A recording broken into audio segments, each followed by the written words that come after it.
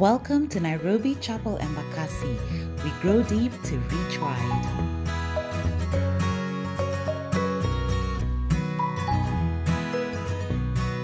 Let's turn our Bibles swiftly to Matthew 16, verse 13 to 20.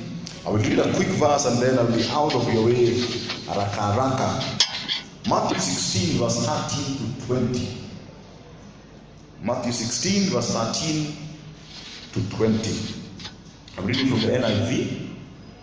When Jesus came to the region of Caesarea Philippi, he asked his disciples, "Who do people say the Son of Man is?"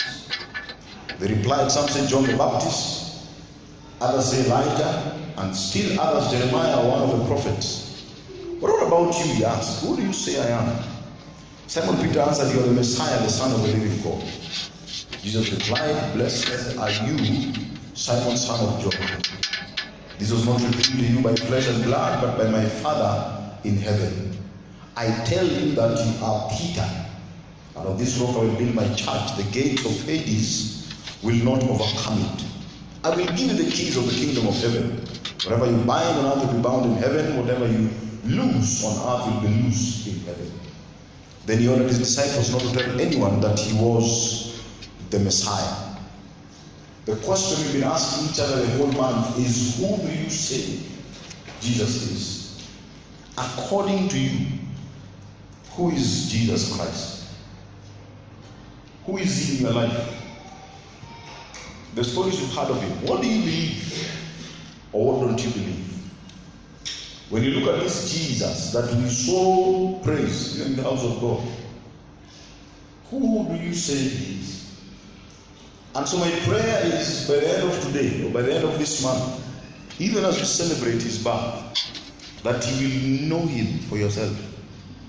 You will have a conviction in your spirit of who this Jesus, son of Joseph, son of God, really is. I want to share 3 quick stories, then I'll get out of your way. In Matthew chapter 9, there is a group of people that really knew who Jesus was. Jesus had begun doing miracles, and he's doing them all over the land. They love him for it. Kwani wewe ukasikia Pastor Fred is able to do miracles for your life, will you not like it? The answer is yes. They loved him. And so Jesus in his hometown, he's in Galilee. And so you know the story? The guys are looking for how to meet him because they have a friend who is paralyzed. And so they lower him to where Jesus is. What Jesus tells the paralyzed man is our topic of discussion. Jesus looks at him and tells him, "Your sins are forgiven." What do you mean your sins are forgiven?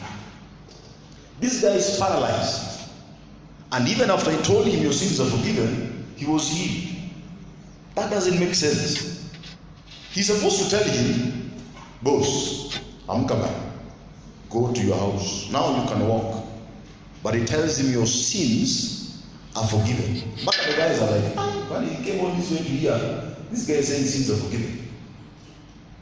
They were looking for the healer. Jesus was reminding them of the sin of the world that he came to conquer.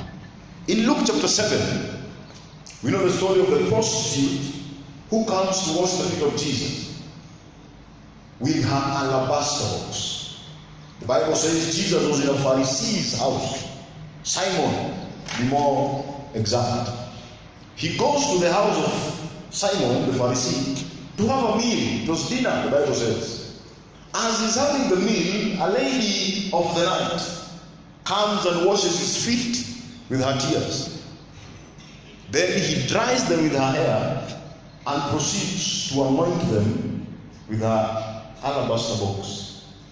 Jesus looks at the lady and tells her, "Your sins are forgiven. Go and sin no more." Guys are like, who is this guy who thinks he's here, able to forgive sin? How dare he even allow such a dirty lady to touch him? They never knew who this Jesus was and what he came to do. What do you think Jesus came to do? And I know that's a cliche question in the house of God. But what do you believe he came to do? the lady with the alabaster box, I think, knew. Finally, in John chapter 8, another lady is caught. This one is weird because the Pharisees come to Jesus while he's teaching at the temple. Kwa kanisa. We found this lady doing the deed. My question has always been, so where were they? Walikuwa wapi? The other question I have is, where is the guy? Why is it that it's only the lady? And those are questions for another day. But Jesus looks at the lady that was found in the place of immorality, bows down to the floor and begins to write. Gets up, asks the lady, where are your offenders? Because he asked the offenders, if you are without sin, be the first one to throw the stone. They all disappear. Looks at the lady and tells the lady, go, but sin no more. And she is forgiven. Guys, as we finish this month of looking at Jesus Christ, the Son of Man, could it be that maybe, just maybe, in your planning for the next year, you're looking at this Jesus as the person who will help you accomplish whatever it is you want accomplished? Some of us is to grow our business. Some of us, single people in the house, any single, some of us is to get over that line. One more is one more in the house. I used to make fun of her now here in Elisha. Could it be that that is who you know Jesus for? And in your plans for the next year, that is what you've purposed. That Jehovah, what I need you to be for me is the guy who will sort out my debt. I need to clear this debt. Jehovah, you need to come through. I've come to remind you in the house of God, even as we finish this year, that Jesus came to help us get rid of sin. He came in our lives to shine the light on sin and to enable us overcome it. So the question is, what is the sin in your life? And we talked about this last week. Because Jesus, he came to do miracles, and he can do them. He did many miracles, fed 5,000 people with loaves and bread. But that's not the very purpose he came to do. He came for. He even told his disciples, I know they are following me simply because I fed them last week. He told his disciples, you don't understand why I came. You're assuming I came just to heal. May that not be our portion, even as we get into 2022. My prayer for you is that you will know that Jesus came to kill sin.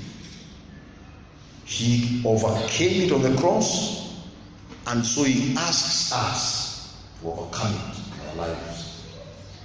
And so as we go forth into Christmas, as we go forth to celebrate, as we go forth to just give thanks, as we plan for 2022, I hope that somewhere, in a major way, you'll say, Jehovah, help me get rid of this. The sin probably that so easily besets you. We all know it. I had a preacher say once that once you're past the age of 12, you know the sin that so easily besets you. So what is that sin? And I know we have a list. I think on a list mzito. But on top of that list may it be that you walk in step with the Lord. That demands that you get rid of all faith, all sin in His name. Hallelujah. Praise the Lord. Let me read for us John chapter 16, verse 7 to 11 in closing. It is for your good, Jesus says, that I came, that I am going away. He's talking to his disciples. Unless I go away, the advocate will not come to you. But if I go, I will send him to you. When he comes, he will prove the world to be in the wrong about sin and righteousness and judgment. About sin, because people do not believe in me. About righteousness, because I am going to the Father, where you can see me no longer. And about judgment, because the prince of this world now stands condemned. The God of heaven even gave us the Holy Spirit to do the very same thing. And so my prayer to you as we close, if the Lord is convicting of anything that is off with him, may that be what we take into 2022 as a way to say, Jehovah, in your name, with the help of the Holy Spirit that you've given me, I will walk how you desire me.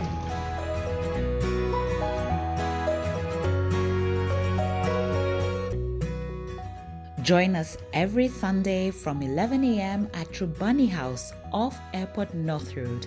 Have a blessed week.